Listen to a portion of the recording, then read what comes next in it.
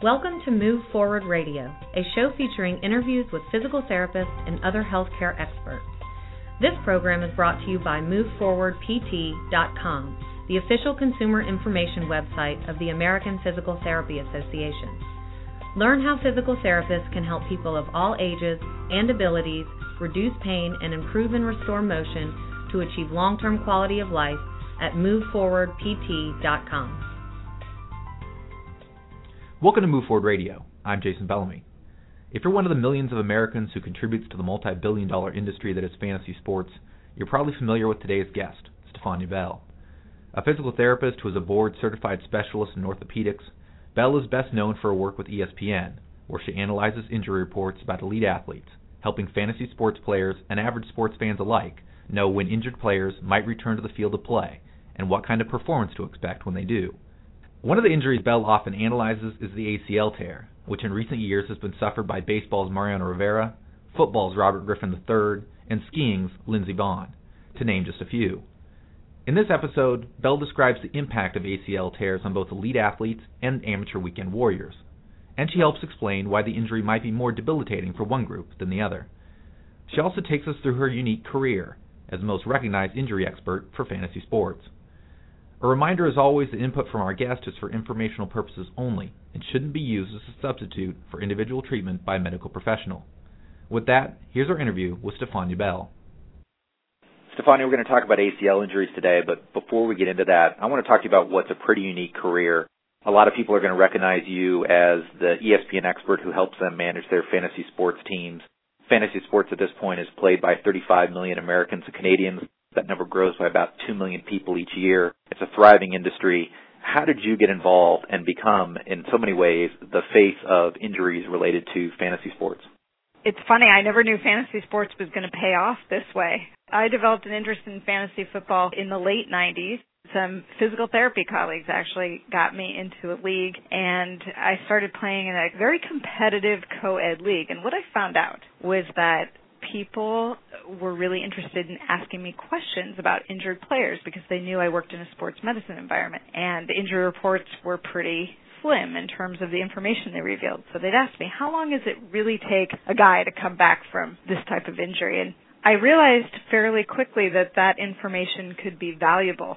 So I thought, how can I parlay this into something where I can actually use my physical therapy skills and, market it to fantasy sports players, knowing that this number was growing constantly. And the other thing that happened at the same time, I've always been a big sports fan.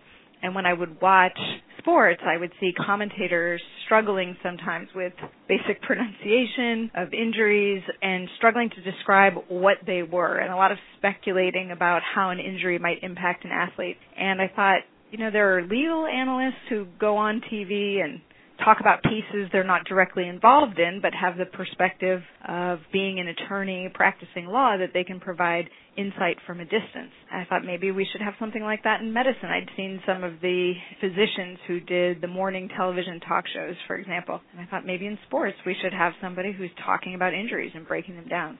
So I really got the idea of combining those two things, and I just started going to fantasy sport trade association meetings because I had a friend who was also getting into the fantasy sports business, and talking to people and finding out how much they would value having more detailed injury information. And the reception I got was pretty encouraging. People wanted the information, but what I also heard was this information is valuable, people are going to love to have it, but nobody's going to pay you for it.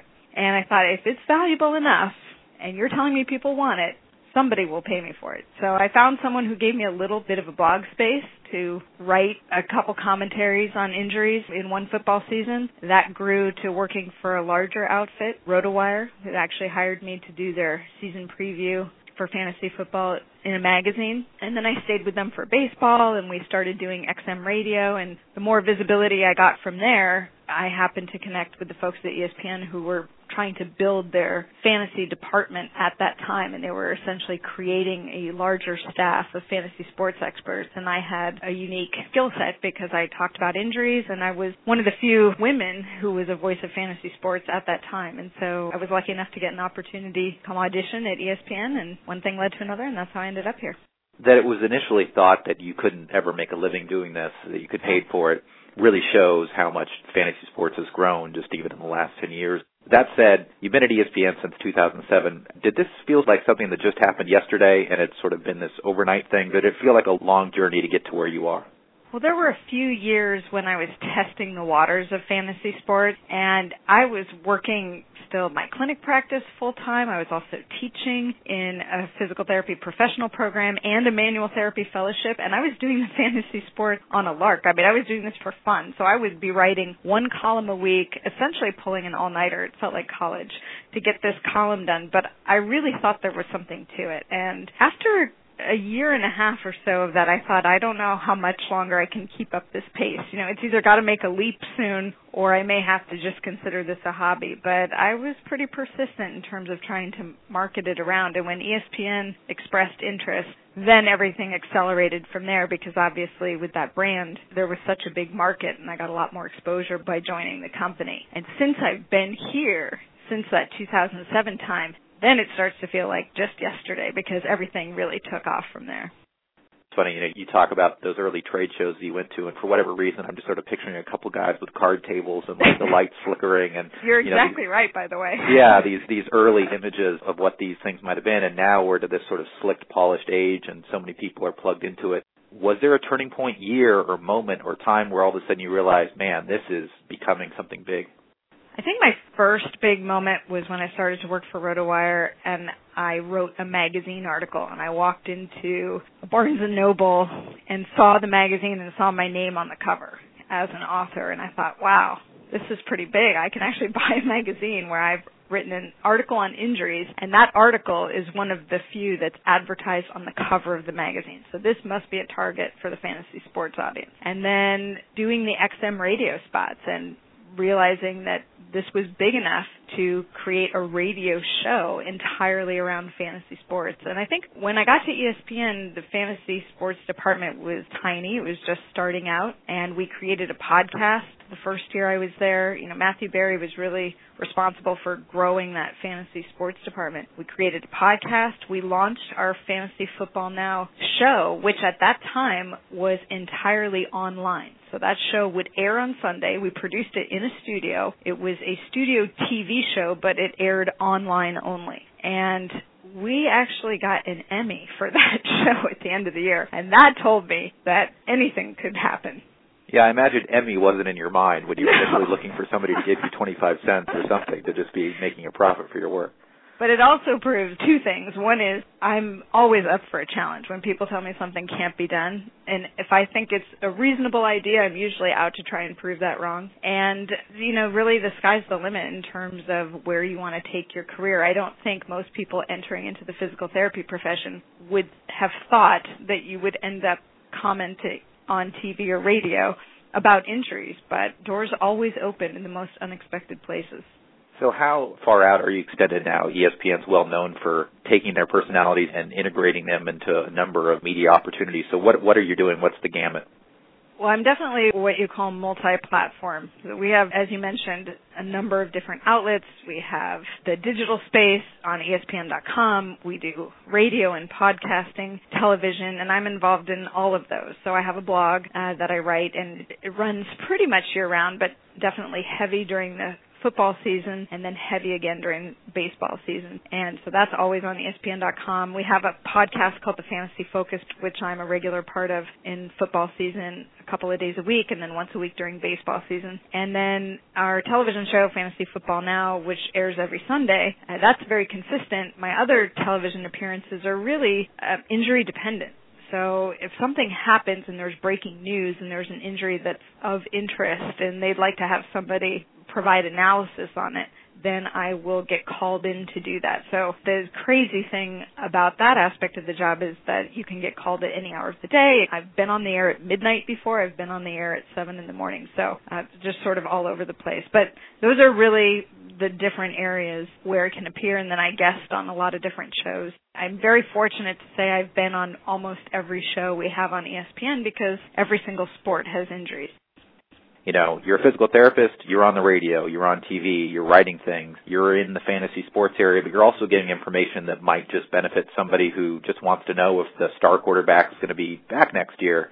So you wear all those hats in a sense. Then on the other hand, to get this information, you have NFL teams are required to do injury reports, although famously some teams are more forthright with those injury reports than others. You have players who are trying to be maybe more optimistic than they should be or playing coy. How much do you feel like you're doing detective work, trying to find out any little bit of information you can on a specific player's injury? How much are you feeling like a medical analyst? How much do you feel like a straight reporter? And how much do you feel like this sort of, and I use this term with affection, this fantasy geek who is really trying to help somebody build their team? What's the identity that you feel, or does it vary depending on what you're called in to do? Well, I think it's a little bit of everything all the time, all those things that you mentioned. You do have to dig a little deeper with some teams to try and get at the information because they're interested in concealing as much as possible, whereas other teams are more forthright. I basically operate on the information that's been made public.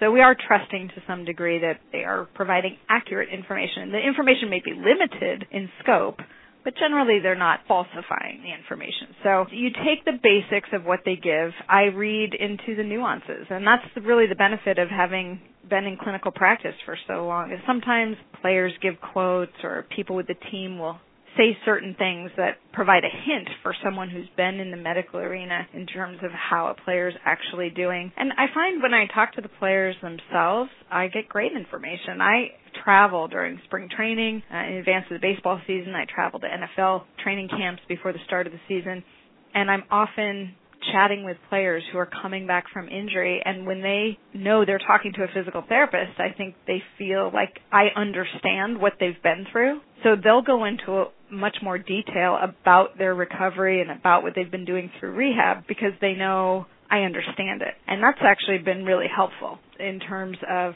projecting how a player looks coming into the season. Obviously, there's a reporting element involved where you're trying to gather information just like any other reporter would, but there are HIPAA lines. Medical staffs are not going to breach patient confidentiality, and I respect that, having a foot in the medical profession, so to speak. So, again, I really focus on the information that's been made public, but I would say that I have an advantage in the interpretation of that information based on my experience. And as far as Fantasy Geek, I play the games. I love telling people this is part of my job is that I play fantasy football and I play fantasy baseball. So I understand what that audience is looking for in terms of information, and it helps me do my job. When you're breaking down some of those injuries, again, we're going to talk about ACL injuries later, how much are you grading on a curve? So, for example, if the guy who works down the street who plays basketball on the weekend and is 40 years old, he blows out his ACL, he's got a certain recovery pattern. And if Adrian Peterson does it, he's got a different recovery pattern. Not only is he an elite athlete, but he's got the best training staff that's going to be really proactive and try and get him back. What is the difference, in essence, in a recovery for some of the injuries for a quote-unquote normal person versus these elite athletes? I think you're bringing up a great point because the general public often wants to know why they can't get back to doing things. Why can't I recover from my ACL reconstruction in 6.5 or 7 months like Adrian Peterson? And it's important for people to recognize that these athletes, this is their job. All they're doing when they're rehabbing is rehab. Most people who aren't professional athletes for a living have other jobs and other lives, and they have to go about that business and incorporate rehab into the mix. So they don't have the advantage of working around the clock. I mean, tissue healing is still tissue healing, but certainly these athletes are in incredible physical shape to begin with. They're working at an accelerated pace. They have all the advantages of being in their facilities and getting that treatment basically 24/7. So it's not really fair to compare timelines, and I tell people that. On the flip side, because I am reporting on athletes, it's important to understand that the sports medicine timetables are different. So you have to appreciate how medicine is done in the sports medicine environment in order to be able to translate that to the audience. It is a different practice when you're talking about professional athletes or even some of the elite Division I college programs. Those athletes are on a different pace than the normal public.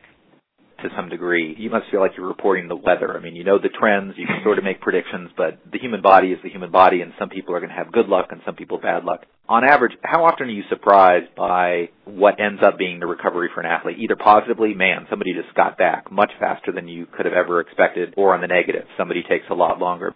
I don't know that I'm hugely surprised that often because I do appreciate that there's variability. In fact, I'm often pressed by my coworkers. They like to mock me in the podcast where they'll ask me to rate the chances of a player staying healthy all season. And I laugh because regardless of the injury they're recovering from, if that's the case, who am I to predict what's going to happen in any series of events as the season goes along? And maybe completely separate from the injury they're dealing with currently. And as we know, the random occurrences all the time in sports.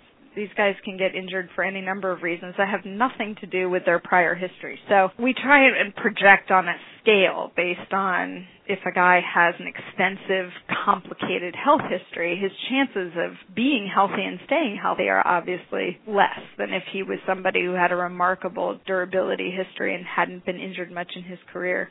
But as far as specifics, I really stay away from that because I tell people if I knew what the outcome was going to be, I'd be in Vegas, not Bristol. In the years that you've done this and you've reported this, is rehabilitation getting better in general? I mean, are athletes recovering faster from injuries than they used to, say, when you started with ESPN in 2007 or even before that? I think we're seeing some outliers who then set the bar very high. Your Adrian Petersons, for example. And what's interesting about Adrian Peterson is it's not so much the timetable he came back in, although people think it's quite fast. If you look at many college players, they're on a similar time schedule. It's the level at which he returned and the fact that he had no bumps in the road along the way after he came back to play. We often see after a major injury, guys will do well, then they might have a little bit of a setback, they develop some soreness, some swelling. He came back at a high level and stayed at a high level. So things like that, they're a bit of the outlier. Overall, I think the rehab schedule has been moved up a bit. We've seen it following Tommy John surgeries, for example, where the window really used to be 12 to 16 months for a pitcher to return, and now we're seeing it's more like 9 to 12. And that comes as a result of comfort. Enough patients are seen in the rehab facility. There's an appreciation that we can push them a little bit harder. And as that happens over time and there aren't any negative consequences, then we know that the rehab timetable can be accelerated. So, yes, I think we're seeing that there's a little bit of an increase in terms of the rate at which we're bringing some of these athletes back, but it's also important to stress that everybody's unique.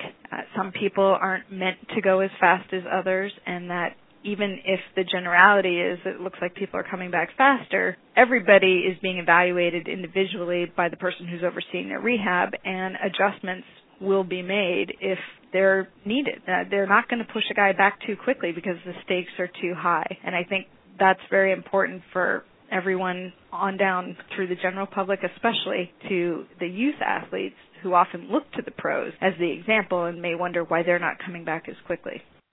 The Adrian Peterson story is a remarkable success story. There's Robert Griffin III is recovering from an ACL injury. Lindsey Vonn, the downhill skier. There are obviously numerous ACL injuries that happen. That's become a rather common term. People think they understand what an ACL injury is and what that means to a player. Can you describe the importance of the ACL in the knee and how it relates to some other common knee injuries that we hear about?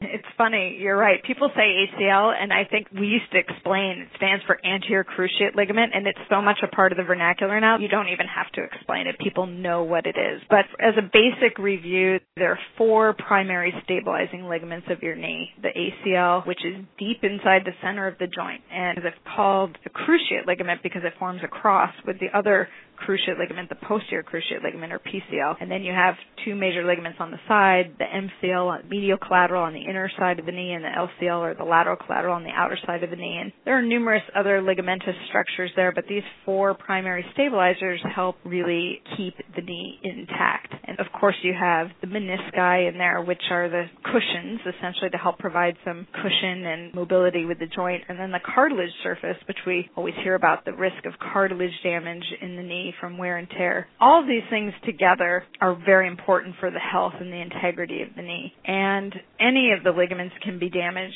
but the ACL is such a devastating injury because when you have a complete tear of the ACL, the surgical reconstruction and the rehab from that takes up the better part of a year. And it's far more common to tear the ACL than the PCL. So this is the one that we hear about all the time. And it's particularly vulnerable in deceleration and rotation. So we see it a lot with these plant and cut in football. You see guys stop on a dime and cut to the inside, and it's often right when they do that plant and cut that they will crumble to a heap. And people seem to be amazed. Nobody touched them, but by and large, these are non-contact injuries. They don't require a hit. It's just that force that's happening inside the knee, which damages the ligament. They can also be injured from an awkward landing from a vertical jump. We see that in basketball players sometimes. A hyperextension injury like Rajon Rondo of the Celtics this year ended up tearing his ACL that way. And we sometimes see the contact ACL injuries. Adrian Peterson took a hit to the knee. That's part of the reason that he had such significant damage to his MCL as well. But the most common mechanism is a non-contact injury, and there are numerous forces that are going through the knee when you have to stop on a dime. I've spoken to Dr. Robert Anderson, who's Carolina Panthers team doctor and a foot and ankle specialist, and he's on the NFL safety committee looking at the role of footwear and field surfaces and how that might be contributing to some of the increased ACL injuries and ankle injuries that they're seeing in the NFL. So people are always looking for ways to improve whatever we can to decrease the number of these injuries, but we're certainly seeing a lot of them. And I don't know if it's more recognized than it used to be, but I also think the numbers have gone up. It's just as athletes have gotten quicker and stronger and faster. When you're talking about somebody like RG3, who he has a combined knee injury, so he had ACL and LCL, and I'm sure he had other smaller tears. Lindsey Vonn broke a bone and also had ACL and MCL, I believe. So are those combined injuries any harder to recover from than just a standard ACL injury? Essentially, if I've torn my ACL, does it probably mean I've torn something else? We often see meniscal injuries in conjunction with ACL. We're hearing more commonly of the ACL and the MCL together. That often happens where you have the ACL, MCL, and the medial meniscus. Or even bone bruising, cartilage damage in conjunction with the ACL. Rarely is it truly what we call a clean ACL, where it's just the ACL and nothing else being touched. It depends on the extent of the peripheral damage, if you will, in terms of the recovery. Because if you have a multi-ligament injury, for example, there may be some staging involved. There may be a time where you're not allowed to move the knee as aggressively because you're allowing one element to heal, and therefore the motion has to be slowed down. Or if there's a meniscus repair, for example, that's done first. Sometimes there's a non-weight-bearing period for up to 6 weeks before they'll even go back and then reconstruct the ACL. So it really depends on what the total damage is within the knee in terms of the timetable, but there often is an extension of the time frame if there's significant damage beyond the ACL itself. Whether we're talking about somebody like RG3 or Vonn, again, you're not their physical therapist, you don't have the latest update on their status, but in general, when an elite level athlete is recovering from an ACL injury like that, what does their recovery typically consist of? What's that plan usually look like? It's interesting for all the regular population out there, the rehab essentially looks very much the same, especially at the beginning. The early goals are to decrease swelling, pain control, get the motion back, particularly if you're focusing on just the ACL. Early motion is critical. You don't want to get stiffness in the knee. So that's the focus out of the gate. And then getting that quad muscle on the front of the thigh, getting the ability for that muscle to contract back so that they can walk normally. And you can walk without a limp. And then over the next few months, it's really a matter of progressive strengthening, enhanced cardiovascular conditioning, incorporating proprioceptive activities, which really describe activities that train your limb about where it is in space. So balance and coordination. And then as they get stronger, you start working into higher level activities. At the very highest level, you get back to sports-specific drills where you're actually training the body for a preparation, if you will, of returning to sport. So breaking the sport down into little drills or tests. And then the last hurdle is clearing for return to play. And in the contact sport, you might start by introducing one-on-one contact, for instance, and then exposing them to team contact. I think that one of the things that's forgotten or overlooked by a number of people is that the mental hurdles in returning from this kind of injury may be some of the biggest challenges that an athlete faces. They're very good at tolerating the physical discomfort. The first couple of weeks, they will always say are hard because they're shocked at how their leg looks. They're shocked by the swelling. They're shocked by the disappearance of their quad muscle when they're used to being in such great shape. But after they get through those first few weeks, they're usually doing pretty well. And one of the challenges is slowing them down so they don't get ahead of the game. You're trying to control their activity. You want them rehabbing at a high level, but you don't want them pushing the new graft beyond what it can handle. But when they get close to returning to sport, they are often apprehensive. They remember what it felt like when their knee gave out and they fell to the ground. And especially since most of these injuries are non-contact, they're not sure they can really trust their knee. What happens when I go out and I make that move again? Is my knee really going to hold up? And so there's a lot that goes into getting them confident enough to get back on the field and pushing them through that so that they can see that, yes, it's going to hold up, and they start thinking about the sport and not thinking about their knee any longer. We talked about how common the ACL injury is becoming, not only in terms of its frequency, but just the comfort that the public has talking about it and acting as if we're experts on the subject, as if it's a broken finger and we can just understand intuitively what that is. Before, you mentioned Tommy John surgery. There's an injury that in the past was considered extremely career-threatening and now has also become kind of run-of-the-mill and not as devastating as it once thought of. Is the ACL injury for the elite athlete now, is that a career-threatening injury at this point? On a scale of 1 to 10 in terms of how devastating an injury that is, what is that? You know, I'd have to rate it pretty low. I mean, I'd rate it around a 3. And that's, of course, we're generalizing here because right. It all is relative to where you are in your career and how much trauma perhaps the knee's been through in the past, and do you really want to undergo the rehab. But you look in baseball at Mariano Rivera, who's coming back this year at age 43.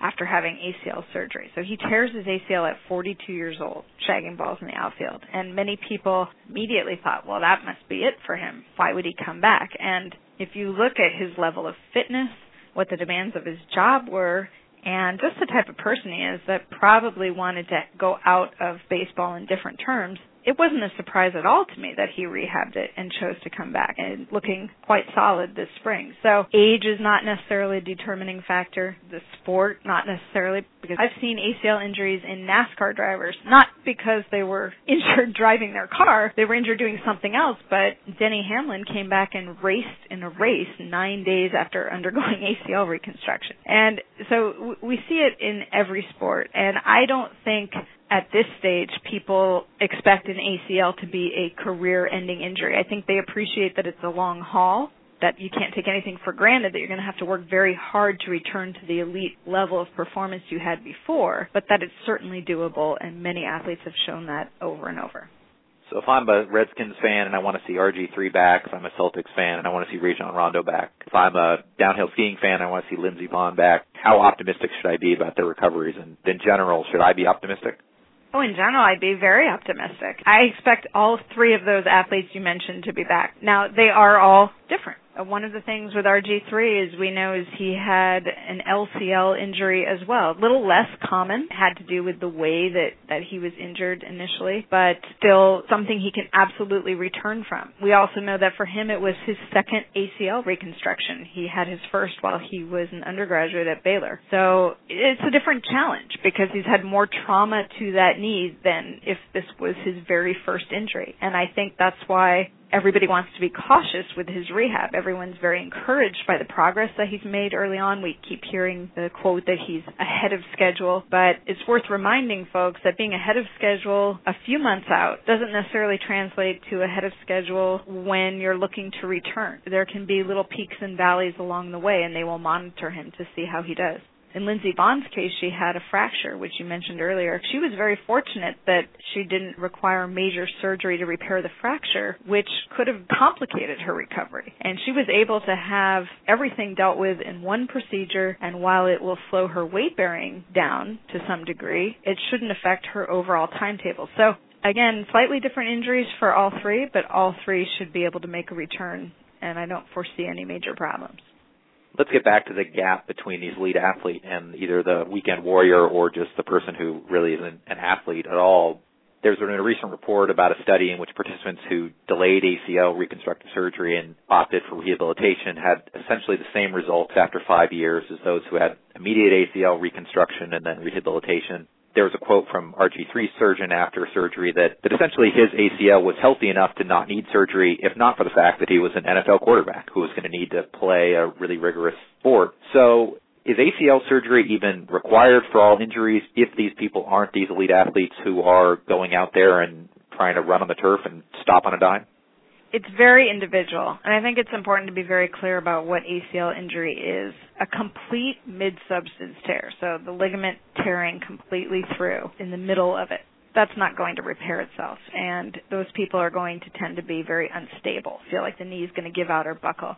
Almost always surgery would be required in those cases. But in partial ACL tears, where you can have a legitimate tear in the ligament, but it's not torn completely through, and in the absence of instability, there's not necessarily a reason to rush to surgery because some of those folks, depending on their activity level and depending on the demands of their sport or their work, may not need ACL reconstruction and they may not need it initially. The reason stability and the presence of instability is so important is because if the knee is buckling or giving way repeatedly, you run the risk of cartilage damage inside the joint. And that can set you up for long-term problems like osteoarthritis down the line. So you don't want to be walking around or trying to participate in sports on an unstable knee. But a partial tear with stability and otherwise relative health of the knee may not be something that requires surgery, and certainly a conservative course of rehab is warranted as a first effort. Youth athletes now are experiencing ACL injuries too. It's especially more common in young girls. For the amateur athlete, the youth athlete, what can be done preventatively to help prevent ACL injuries?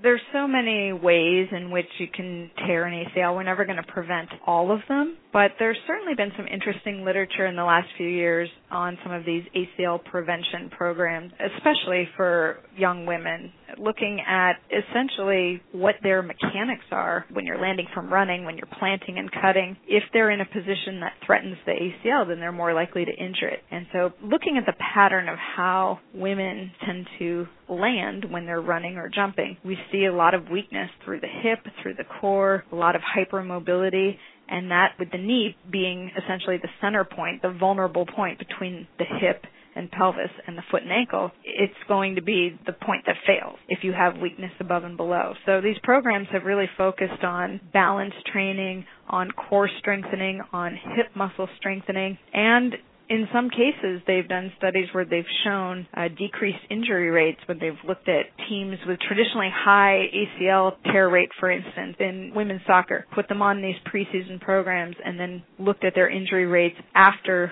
going through these training programs and finding out that they're faring much better in terms of their injury rate. So that's been an area of focus that some people have done some really good work on, and I think we're seeing more of that being implemented nationally. Certainly, the attention is on women primarily, but it's not exclusive to women. And I'm seeing in the professional athletes that I'm covering more and more of them going on these proactive strengthening programs involving the core and the pelvis, some of them doing Pilates and yoga to really try and incorporate different styles of flexibility and strength training in an effort to decrease injuries. Again, nothing is going to be a universal solution and completely eliminate injuries. We're going to have them as long as we have sport, but to the extent that we can decrease the frequency, and certainly there's other benefits as well, it probably enhancing the basic skill set of a lot of these athletes by working on things like balance, flexibility, and strengthening, then I think we're all better off. The conditioning, is that an area, too, that you've seen expand in terms of the number of things that they're doing now to try and have greater strength and flexibility overall, not just conditioned specifically to their sport? Oh, absolutely. And I think you're seeing a lot of this off-season cross-training. And one of the discussions that we will get into at times is, are they overtraining in these other directions? Baseball, for example, the injury rate, the time spent on the disabled list, it really hasn't gone down. And yet the training programs that baseball players go through in the off-season have shifted dramatically, whereas many of them weren't doing a thing before. Now many of them are trying to train to help prevent injury. So we don't have the answer yet, but people are trying to find it. And I always say that cross-training and promoting year-round fitness is not a bad thing, but it's like with anything else. They have to be careful not to overtrain. the concept of core strengthening has really taken off. And by and large, I think that's a good thing. But we have seen some athletes go so hard in their core training that maybe it's setting them up for some more core-specific injuries. So finding a balance is always important. Baseball season started. You mentioned another famous ACL injury, Mariano Rivera. So hypothetically, if I took the 43-year-old reliever in my fantasy team, I should be fairly confident with his health? Well, you know how I said I cannot predict their health from anything else. But if you look at his history, this is a guy who really hardly ever has gone on the disabled list, has been remarkably healthy. He's already announced that this is his farewell tour. He's going to retire at the end of the year. If I'm rolling the dice, it's certainly going to be with somebody like Mariano Rivera. I'm looking for him to have a great final season. And if you're wrong and I come up angry and yell at you in Starbucks, will that be the first time that happened to you, or is that a fairly common occurrence? Why do you think people come up and yell at me? Why do you think they don't come up and say thanks? Or maybe they do. Well, that's a good question. So what happens more? Actually, if the ones who are yelling at me, they might yell at me on Twitter, but the ones who come up to me at Starbucks are usually pretty nice, I have to say. By and large, people are very, very kind when you meet them in person. And we do these appearances usually before the football season, where a big fantasy draft, for instance, and they'll have a presentation in the morning where myself and some of my colleagues are talking about projections for the season. And meeting those folks, they seem very appreciative of the insight. And I love it when I have Twitter followers or people who listen to the podcast who've adopted some of the things that I tell them to look out for. You know, people know what soft tissue injuries are and what I mean by that now. People know that I expect concussions to be treated very seriously and not dismissed. And so that makes me happy, because if we're providing a little bit of education at the same time as people are having a good time, then that's even better. Stefania Bell, thank you very much. Thanks for having me. That wraps up another episode of Move Forward Radio. You can follow Stefania Bell on Twitter at Stefania_ESPN and read her blog at ESPN.com. Be sure to subscribe to our show on iTunes and visit MoveForwardPT.com to learn more about ACL tears and how physical therapists can help. I'm Jason Bellamy. Thanks for listening. Thank you for listening to Move Forward Radio. Insight from our guests is for informational purposes only and should not be used as a substitute for individual treatment by a medical professional. Learn more about how a physical therapist can help you and find a physical therapist in your area at MoveForwardPT.com. For an archive of past episodes, visit MoveForwardPT.com/radio.